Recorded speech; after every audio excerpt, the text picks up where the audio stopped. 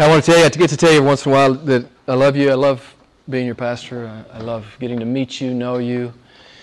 Lord willing, impart truth, some truth to you. Or if you come here, and none of us are fully mature, but if you come here well versed in the Lord or in the Word, I hope that I can exhort you to go and do it. I mean, that's in every sermon, right? Go do it.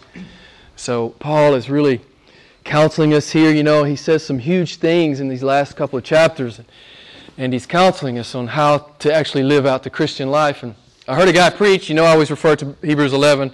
I do it a lot. But some years ago, I heard a guy preaching on Hebrews 11. I don't remember who he was, where I was. Don't remember.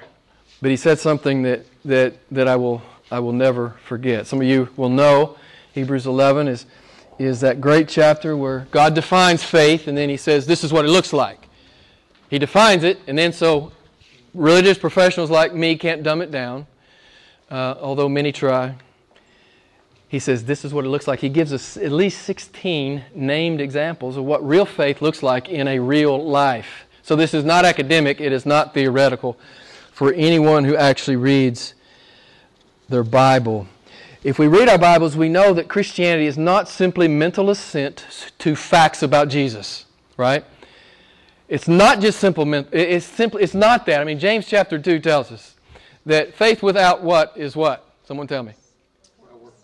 If you don't have a doing faith, you don't have a biblical faith. Now, you may have some kind of church faith, but God says the only kind of faith that really matters with Him is a doing faith. He says if you don't actually ever do the Word, your faith is dead or your faith is useless. He even likens it to demonic faith. He says even Satan believes. The demons believe. So we understand that if we understand our Bibles, that simple mental assent to historical facts about Jesus, that's not what God is talking about when He's talking about faith. Hebrews 11. Noah, Abraham, Sarah, Joseph, Moses, Rahab, Gideon, David, etc., etc., etc. These were men and women who lived their faith, albeit imperfectly. You heard me read the list, but they did the Word. And when they sinned, they confessed their sin, they received the grace of God, they got back up, and they continued with the Lord. In our Bibles, we learn at least one hard fact about biblical faith, and it's what this guy said. It's what he said that I never forgot. He said faith, real faith, biblical faith, is not easy. You got churches all over the world telling people, it's easy. Come on, be a Christian. God will make you, healthy, wealthy, and wise, and prosperous. And God will go to work for you. God's your servant. God's obligated to you. God will make it happen for you. You know, it's there's this, in many, many places, there's this caricature of Christianity. But this guy said it right. He said, faith is not easy. And then he said, something like I said, I'll never forget. He said, it's not supposed to be easy. You know why it's not supposed to be easy? There are many reasons I could give you, but I'll give you one. Because unbelievers in the world are supposed to see you do it, even when it's hard, even when tragedy strikes, even when there's great pain and difficulty, even when there's great trial. People in the world are supposed to watch you walk through that, trusting God. They're supposed to see your faith. Unbelievers are supposed to see your faith. You know what God does through your faith as unbelievers observe your faith? He converts people. He'll use your testimony in the world, right? This is only one reason. I don't have time to fully develop that. Real faith is not easy. It's not supposed to be easy. If you think it's supposed to be easy, you've signed up for the wrong team. It's not supposed to be easy. It will never be easy, really, although we do have great times of peace and joy and tremendous blessing in God. There will be hard times if you sign on with Jesus. Jesus said, take up your cross, take up your instrument of death. This is what Jesus says. Take up your instrument of death and follow me. He never made it sound easy. And beloved, it's not easy. We've been, going through Philippians, the life of the Apostle Paul. His life was not easy. We've been talking a lot about it. And as he writes this letter, he is in prison. Your faith, your way of life, your sacrificial love, as unbelievers, as your family members and as unbelievers see it, your selfless service, your patient, joyful suffering, your radical giving, your persevering devotion to Jesus, your risky obedience, it testifies to the value and sufficiency and glory of your God. I say it all the time, God's left you here. Yeah. You're supposed to be a light on a hill. People are supposed to smell your faith. They're supposed to taste your faith. They're supposed to feel your faith. They're supposed to hear your faith. And some, not all, but some will inquire, why do you live this way? Why do you talk this way? How do you persevere in this hard place? There it is. Your perfect opportunity to share the truth. It comes off your life, beloved. It should come off your life. And I've told you this many times. When it's hard, you have a megaphone. When it's really hard in your life, God has put you center stage and you have a megaphone. You say, yeah, I've got cancer, but my God is awesome and He might heal me. But you know what? Even if He doesn't heal me, I love this great God. And, to live is Christ, to die is gain. If He leaves me here, I'll serve Him. But if He takes me home, I'll go with joy. Amen?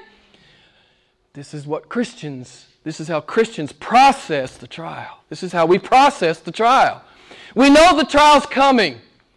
If you've been deceived by some false teacher, you can't name and claim the promise to leave, the trial. The trial is coming to you. God has promised the trial. Go read 1 Peter. In fact, he says the trial's necessary for you. The trial is coming. He's perfecting your faith. But the other thing He's doing as He perfects your faith, He's saving somebody in your family. Or He's saving one of your colleagues or one of your neighbors as they watch you. And He draws Christ to Himself through you. Beloved, there's a lot at stake here. It's not supposed to be easy. And when it gets hard, praise God. Remember what was it, Peter and John, I think? Remember what after they were beaten and they were released, and remember what they said? They were rejoicing because they were counted worthy. Very good. Counted worthy to suffer for the Lord. I like how John Piper says this. Real faith, this is one of my favorite quotes. Some of you have heard it before. Real faith loves God more than job. Anybody believe it? Maybe. Real faith loves God more than money. Anybody believe that? Real faith loves God more than possessions. Real faith loves God more than security. Real faith loves God more than family. Real faith loves God, as I alluded to a few moments ago, more than life itself. Real faith says whether God handles me tenderly or gives me over to torture, I love Him. He's my reward. Amen? Beloved, if you don't learn anything else when you're at ICM, I want you to realize, you are a disciple. And the trial's coming. And God's going to sanctify you in the trial. And God's going to save people around you as they watch you go through the trial. These are just a few of the things God will do when it gets hard in your life. Faith is not easy. Real faith. I'm talking about real faith. Now, showing up for church, that's easy. It's hard for some people, seemingly. But, showing up for church, that's easy. Maybe doing a little devotional in the morning, that's easy. These are important things. I'm not discounting these things, but I'm saying to be a disciple, a real disciple in the world, where you are naming the name of Christ, where you are sharing the gospel, where you're out there what's the word I'm looking for? Interacting with unbelievers and men and women of other faith, and you're speaking truth to them. Beloved, these are important things. That's why He left us here to do these things. Real Christianity isn't easy. It's not supposed to be. Paul says in 2 Corinthians chapter 6, verses 4 through 5. In everything we commend ourselves as servants of God in much endurance, in afflictions, in hardships, in distresses, in beatings, in imprisonments, in tumults. I don't know if I've ever had a tumult. In labors, in sleeplessness, in hunger. And then he goes on to say, 2 Corinthians chapter 12, you guys are familiar with this famous verse. Paul says, therefore I'm well contented. I'm well contented in the weaknesses and the insults and the distresses and the persecutions and the difficulties for Christ's sake. Beloved, can you be well contented when the hard thing comes? It's going to come. It's supposed to come. Listen, it hasn't come to you by accident. God has designed it for you. I love how John Piper talks about his cancer. He calls it a gift. He said, I learned more about God in my cancer than I had ever learned before my cancer. We need to, beloved, we need to learn to start thinking like this. Thinking biblically. Not having some caricature of God in our hearts and minds, but the true biblical God. As God speaks about Himself, and as we watch it on the pages of Scripture, unfold in probably the greatest Christian who's ever walked the planet, the Apostle Paul, who suffered more than probably any of us all combined in here will suffer. And we've been seeing this joy pour out of him. He knows the trial's coming, and he's ready. I say this to you all the time. You're not supposed to be, surprised when it comes. You're supposed to be ready when it comes. Are you ready when it comes? Will you be ready when the next trial comes? Will you be ready to make much of Jesus in it? How does a real life, flesh and blood man talk and live like the Apostle Paul? How do you get up every day and really do Philippians 1:21? How do you fight through the very real feelings of discouragement and despair that sometimes beset us? It's in our text tonight. We do it. Paul's giving us our prescription in Philippians 4, beginning here in verse 6. And before I begin, you guys are familiar with Pilgrim's Progress. I've been mentioning it a lot lately simply because it fits the text. But do you remember when Christian and Hopeful were captured by the giant of despair? Anybody remember this part of the story? And the giant of despair threw Christian and Hopeful into the dungeon of, what was it called? The dungeon of Doubting Castle. Okay, you with me on the metaphor? So the giant of despair has captured Christian Hopeful, throw him in the dungeon, and he beats him every day, right? Finally, Christian remembers, I've got the key to the dungeon. Anybody remember what the key is? I've got the key. I've had it all along. It's right here in my bosom. He says, I've got the key to open this door. I can get out of this dungeon of despair, this dungeon of doubt. What's the key? The promise of God. Paul says, here's the key. He's going to give us the key tonight in these verses.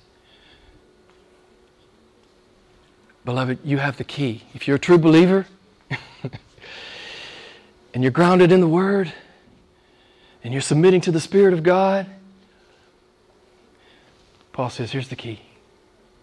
Here's the key. Here's how you get out of Doubting Castle and how you get past the giant of despair. God tells us in Romans 8 and in 1 John 5, God says, you are Nike. Someone tell me what Nike means. You are Nike. God calls His people Nike. Yes, they are shoes. In the modern parlance, they're called, Nike.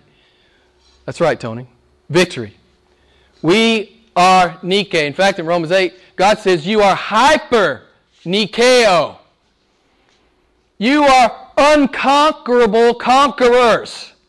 This is what God calls us, right? So, when the hard thing comes, when the giant of despair tries to capture us and he tries to throw us into the dungeon of Doubting Castle, we have the promise of God. We have the Word and the promise of God, and we know what the Lord has said to us. We are Nike. We will get the victory. It may be hard for a while, but we'll get the victory. We are overcomers. It's what the the Lord says about us. So we saw last week, just to get the context, that we can do the Word of God in the Lord. We made much of that. We can do the Word of God in the Lord. We can do this not so easy faith because we are in the Lord. The other thing we saw last week, which was really good, it blessed me a lot anyway. I don't know if it blessed you, but it said, the very end there in verse 5, it says, the Lord is near. I have people say to me a lot, they say, well, Jim, I don't think I can do that. Yes, you can. Your Lord is near. Your awesome God is near. And we said it last week, this unapproachably holy God has approached us. He's drawn near to us. We are Nike. We can be Nike. We can be victors. We can overcome. Not because we're little sovereigns and we name it and claim it, but because our God is awesome. Our God is sovereign. Our God is sovereign. And He will do all His good pleasure. We talked about it last week. I won't read all the verses to you, but just one verse from those great chapters in Isaiah chapter 40, verse 40 through chapter 40, verse through chapter 46. I'm trying to talk too fast. I get too jazzed up. My mistake. God says, I'm God and nobody else is. In those chapters. I'll just paraphrase it for you and summarize it for you. God says, there's no one like me. And you heard us sing the song. We sang the song, right? This God's our friend. This God is our friend. If you really believe that, you'll live a whole lot differently than if you don't believe that. If you believe God's your friend, you have license. You have license to live your faith as big as you dare. If you really believe, as the Bible tells us, that God is our friend, He is El Shaddai, and He is Jehovah Jireh. El Shaddai means what? Anybody remember? The Almighty God, the omnipotent God. And what does Jehovah Jireh mean? Pardon me? God will give. God will provide. My favorite definition of Jehovah Jireh is God will see to it. Don't you love that?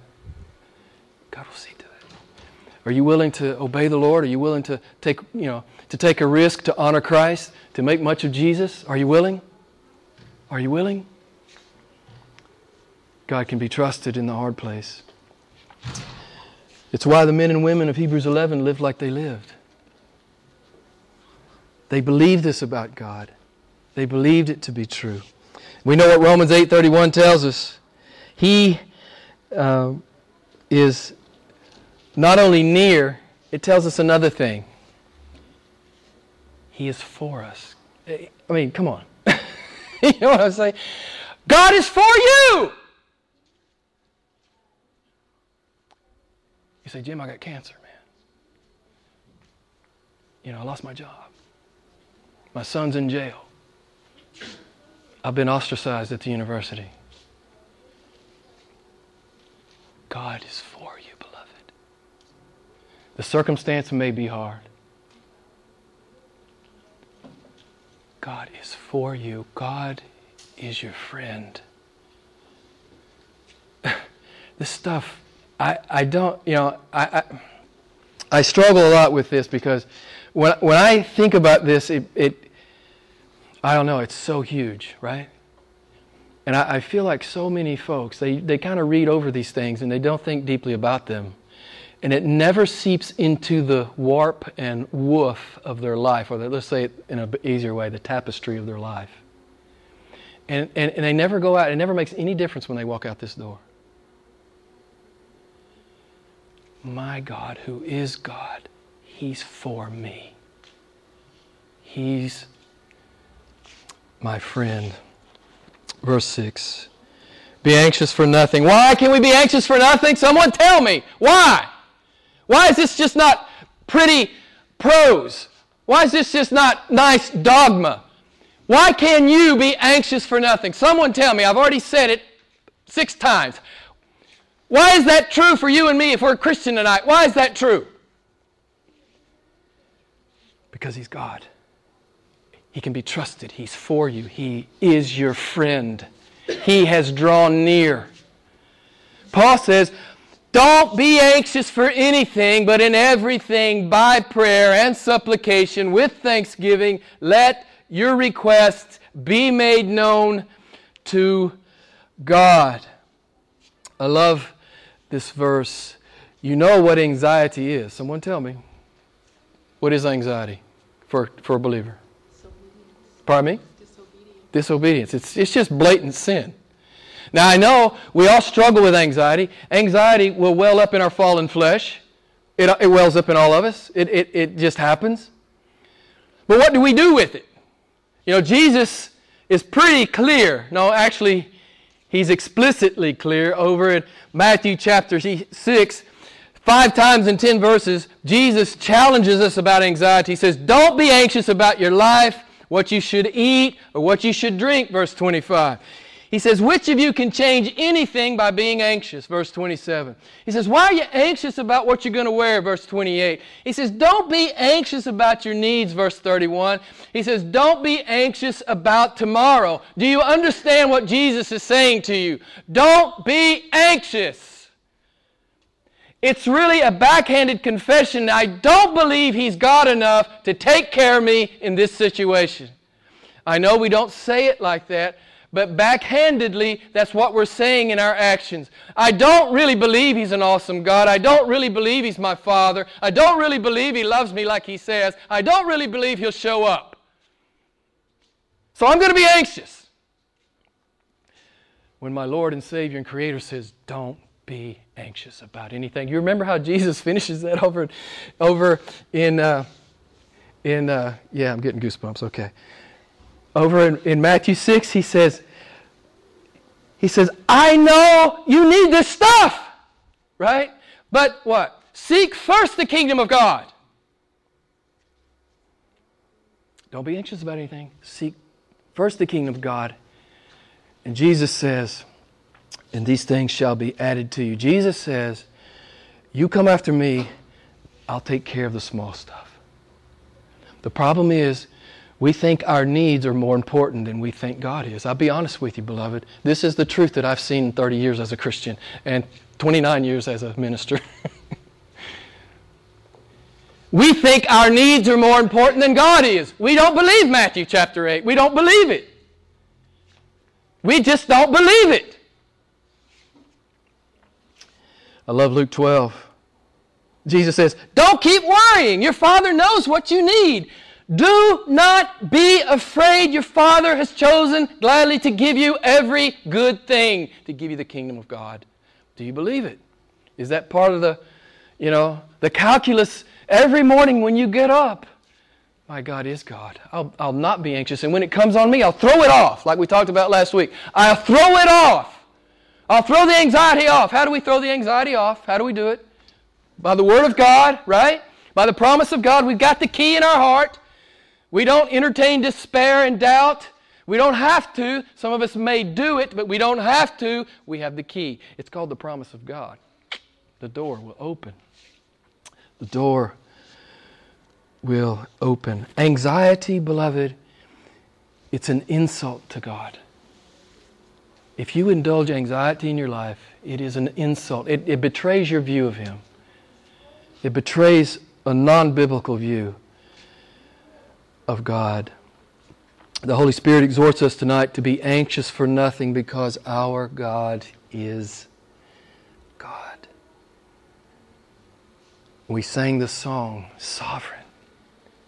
Sovereign in the mountain air, sovereign on the ocean floor. And everything in between, right? Do you believe it? Will you believe it? Will you live like you believe it? It's always about this. It's always about living what you believe. This is what God calls faith. To live what we say we believe. And you know what God's Word tells us? He's sovereign over, the falling of a sparrow and the rolling of a die. This is the degree to which God is sovereign. Not a bird, not a sparrow will fall to the ground apart from the will of my Father. he says. So how we throw off anxiety, but here's another recipe. We can throw it off through prayer, right? Don't be anxious, but in everything by prayer and supplication with thanksgiving let your requests be made known to God. How close is God to us? You guys know the great text, Psalm 139. How close is God to us in prayer? Before the word is on my tongue, what? He knows it. He knows it. And I also love Romans 8, where it says, we don't even know how to pray, right? We don't even know how to pray. You know, I know we probably all stumble around in our prayers sometimes, but that's okay. God honors our prayers, our efforts in prayer. But who's praying for us? Who else is praying for us? What does Romans 8 tell us? How many members of the Trinity are praying for us? 2. The Spirit of God and the Son of God. Are you anxious? Bring it to God in prayer, beloved. This is one of the exhortations of the text. Bring everything to me. I've called you to a not so easy faith. God owns it. He's a full disclosure God. He's told us it's not easy. We can see it on the pages of Scripture that it's not easy. He says, I've called you to this not so easy faith. How do you deal with it? Come to me in prayer. That's how. Come to me in prayer. God says, come to me. Come to me in prayer. Jesus says it in Matthew 7. Ask, seek, knock. When the anxiety comes, beloved, throw it off. Preach to yourself and then pray and throw it off. Remember, you have the promise of God. You have the key, which is the promise of God. I've always loved Isaiah 65:24.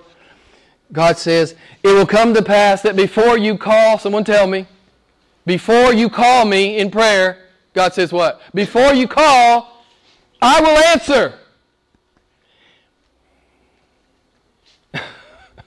If that's not an encouragement to prayer, I'm not sure if I can encourage you any greater than that. Beloved, prayer is freedom. It's license. It's a never-ending dialogue with the living God.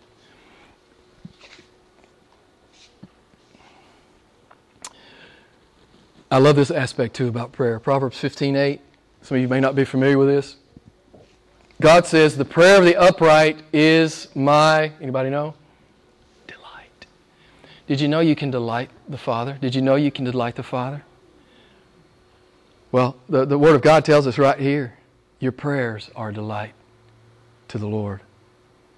6 times in the New Testament, God commands His people to devote themselves to prayer. Colossians 4:2 actually almost echoes perfectly the text we're looking at tonight. It says, devote yourselves to prayer, keeping alert in it with an attitude of thanksgiving. Jesus tells us in Luke 18:1, pray at all times, do not lose heart. Paul tells us in 1 Thessalonians 5:17, pray without ceasing.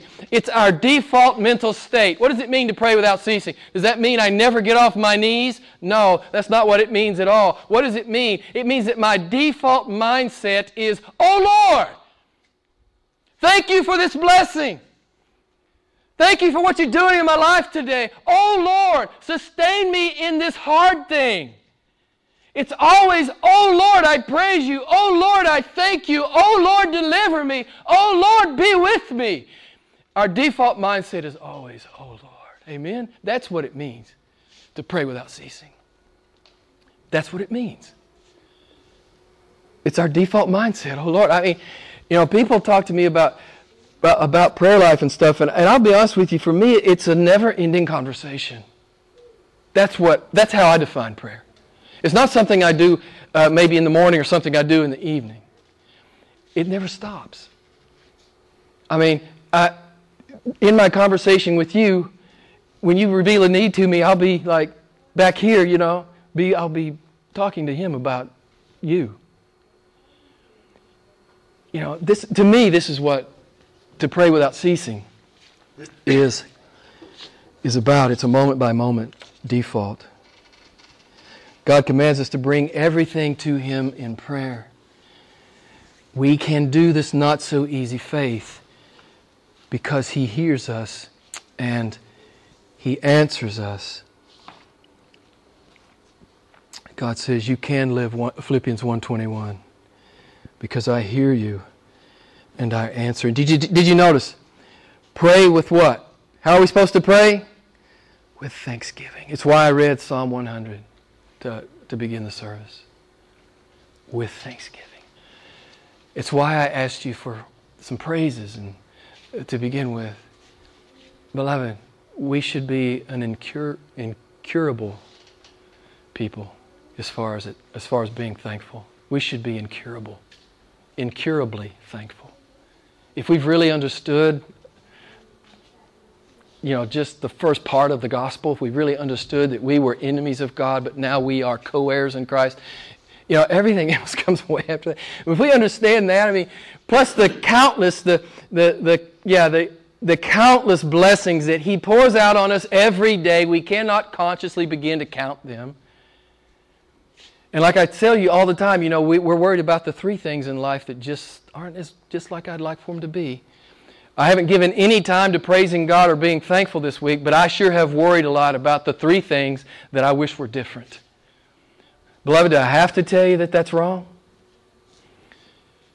Do I have to tell you to give the three things that aren't the way you'd like for them to be? Do I have to tell you to give those to God and be thankful for everything else? It'll change the way you live.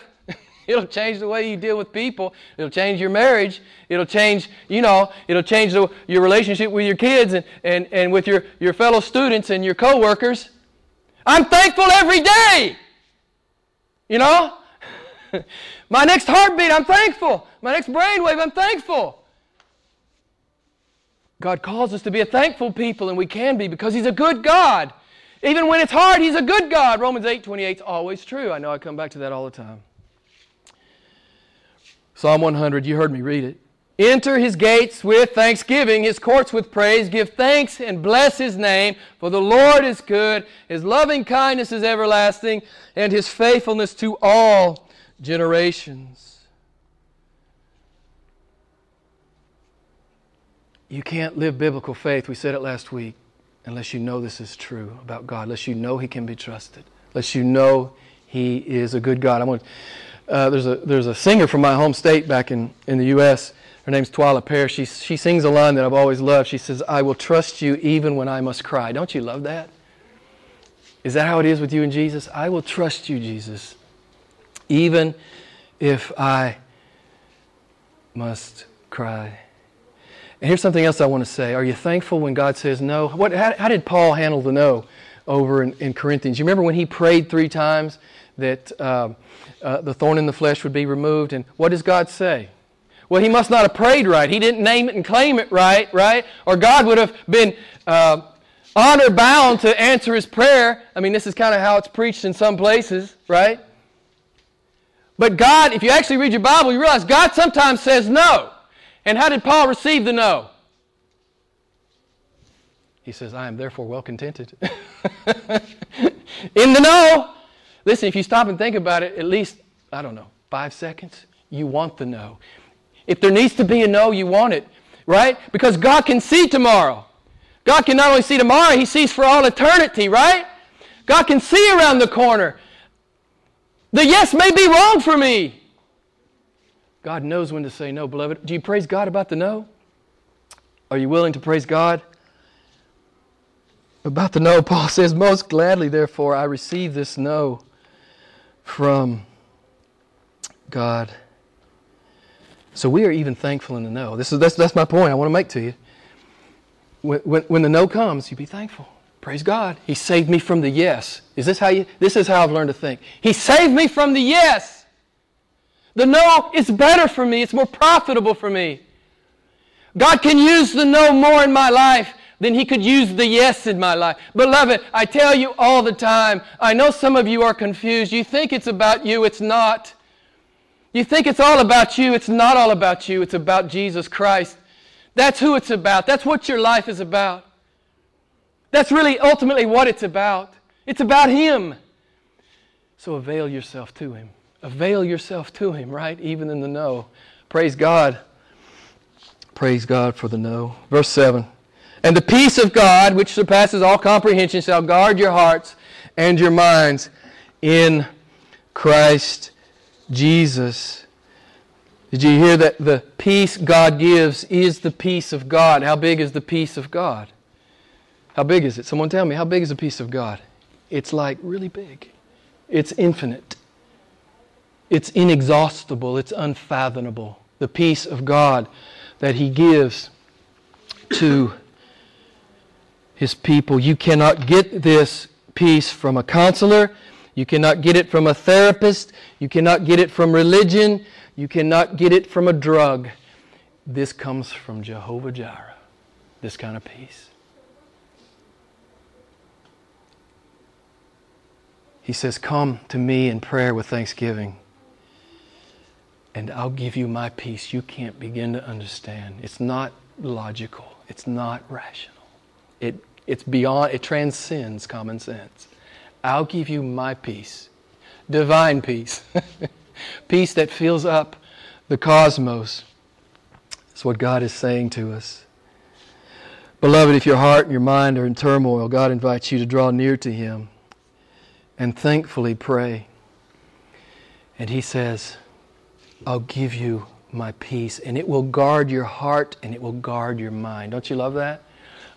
It doesn't mean that we'll never be assailed again by our sinful flesh. We'll want to be anxious and worry about something. But we just need to, get before the Lord. And as the text says here, bring it to the Lord in prayer with thanksgiving. And God grants His peace. This is how you do risky obedience in the world. I know I know about this. You can do it. And all manner of worry will come on you, but you don't have to hold that worry. You can throw off that worry. You can throw off that worry because you're God's God. And you can talk to Him about it. And He gives you the peace, the divine peace that surpasses all understanding. Finally, brethren, whatever is true, whatever is honorable, whatever is right, whatever is pure, whatever is lovely, whatever is good of good repute, if there is any excellence and if anything worthy of praise, let your mind dwell on these things. Did you hear it? Let your mind dwell. Are you doing this? Is this part of your daily discipline? I know many Christians down through the years, they read their chapter, bam, I'm done. You know what? It's good to read the chapter. But you know what's more helpful for me? Is like I read it really slow, and then the first thing that causes me to worship, I stop. The first thing that causes me to think lofty thoughts of God, the first thing that humbles me, the first thing that convicts me, the first thing that drives me to my knees, the first thing that causes me to adore God. Whatever it is, when I feel that first thing that comes off the page, I stop, right? And I just talk to God about it, and I just worship the Lord. I mean, if you're one of those guys that you want to read 6 chapters a day, that's great. Be in the Word of God. But, I'm the kind of guy, I'll read till God says something to me personally. And I stop, and I spend much time on that. But my point being, be in the Word. You must be mentally prepared if you're going to be a disciple, if you're going to be in the world. If you're going to engage in risky obedience out there, if you're going to go with Jesus, you must be mentally prepared. 2 Corinthians 10:5 says you must take every thought captive to the obedience of Jesus Christ. And essentially what Paul is saying to us here in verse 8, he says, this is really a personification. We could personify all that is said there in verse 8, and it can be God. It's as if he's saying, look at God. Whatever is true, honorable, right, pure, lovely, of good repute, excellent, worthy of praise, dwell on these things because that's what your Father is like. That's who your Father is. Dwell, it means to reside, to stay, to abide. Make your home in, on, and around the Word of God, and you will be empowered to be His disciple in the world. You know Proverbs 23:7, as a man thinks, so he is. And the geeks are right? The computer geeks are right. Garbage in, garbage out. Some of you probably putting garbage in. Garbage in, garbage out. You say, Jim, I don't have any peace, man. I'm struggling. It's hard. It's blah, whatever. Garbage in, garbage out. What are you putting in your heart? Paul is exhorting us. Paul is exhorting us to put the things of God in our hearts. God says, if you want to break through, if you really want to walk with me, dwell upon me, my word, my truth, my promises, my blessings, and my goodness. You guys know John 8. Jesus said, if you abide in me, He says, then you are truly my disciples, and you shall know the truth, and the truth shall make you free. You know, some people I've met, they think it makes them seem smarter to worry a lot. Have you heard this? I mean, some people, they think the more they worry, it's because they're so smart. Well, I'm gonna have to burst your bubble. It's not because you're so smart, it's because you're not so smart. If you were smart, you would be looking at God and you wouldn't worry. The smart man or woman is looking at God, and he is not in a perpetual state of worry and anxiety. He's looking at his Creator. And he is so in awe of this awesome God. It's almost like you don't have time to worry anymore. I mean, I don't sweat the minutia. I don't sweat the minutia. I'm looking at God. Verse 9. The things you have learned and received and heard and seen in me, practice these things, and the God of peace shall be with you. Paul says, practice these things. He means do them. Do them. Are you anxious? You shouldn't be. If you're a praying man or woman, you won't be. Come to me in prayer with thanksgiving, he says, and I'll give you my peace, a peace that will guard your hearts, that will guard your mind. Think deeply about who I am and what I say, all the good stuff. Practice this, God says. Practice this. Paul says, I can live the not-so-easy faith because my God is God. He hears my prayer. He's drawn near to me. His omnipotent peace is available to me. I have the key that unlocks every door in Doubting Castle. I have the key. You have the key. It's called the promise of God. Paul says, I'm Nike, and so is every other true Christian. We will be victors. We are conquerors. We are unconquerable conquerors. It's hard to say. I have to stop and think about it. Beloved, this is a powerful text. This is a powerful text. This is almost like a life tutorial right here for a Christian. This is a life tutorial. Don't you dare be anxious for anything. You call yourself a Christian? Don't you dare. Don't do it. You say, Jim, it comes on me. Then throw it off. Preach to yourself from the Word of God. Get on your knees and pray to this great God who's promised to hear you and promised to give you all that you need. Don't you dare be anxious anymore, beloved. It's a challenge from God tonight to you and to me. Don't you dare be anxious anymore. Don't you dare. We are God's people. We are sons and daughters of the King. I love this text. I couldn't leave this text. And you know what verse 13 says. I've mentioned it several times already. I'm probably going to preach next week down to 13. I promise I'll move on. But I can do all things through Him who strengthens me, right? We can't stop. We can't stop. Let's pray together. Lord, we thank you. We thank you for this exhortation. We thank you that we don't have to be anxious. In fact, you've told us that it's a sin. It's a lack of faith. It's unbelief. It really disparages who we say you are. And Lord, we know that when the trial comes, you're working in it. So Lord, I pray that we won't be anxious about anything. And if we are, we will throw it off. We will come to you in prayer with thanksgiving. Lord, we won't be consumed with the three things that aren't just right. We'll be in awe of the countless things that are beyond description. Lord, these are the kinds of Christians we want to be. Help us. We all fail and we all struggle. Help us, Lord, we pray. Help us. Help us to know and trust and live the fact that You are great sovereign God, sovereign in the mountain air, sovereign on the ocean floor, sovereign in the falling of a sparrow, sovereign in the rolling of a die. Lord, I pray that we would learn this well and that we would incarnate this in the world. We pray this in the mighty and matchless name of Jesus. Amen. We're going to sing. We're going to close with Beautiful tonight, I think. We just want to sing a couple of verses here as we close.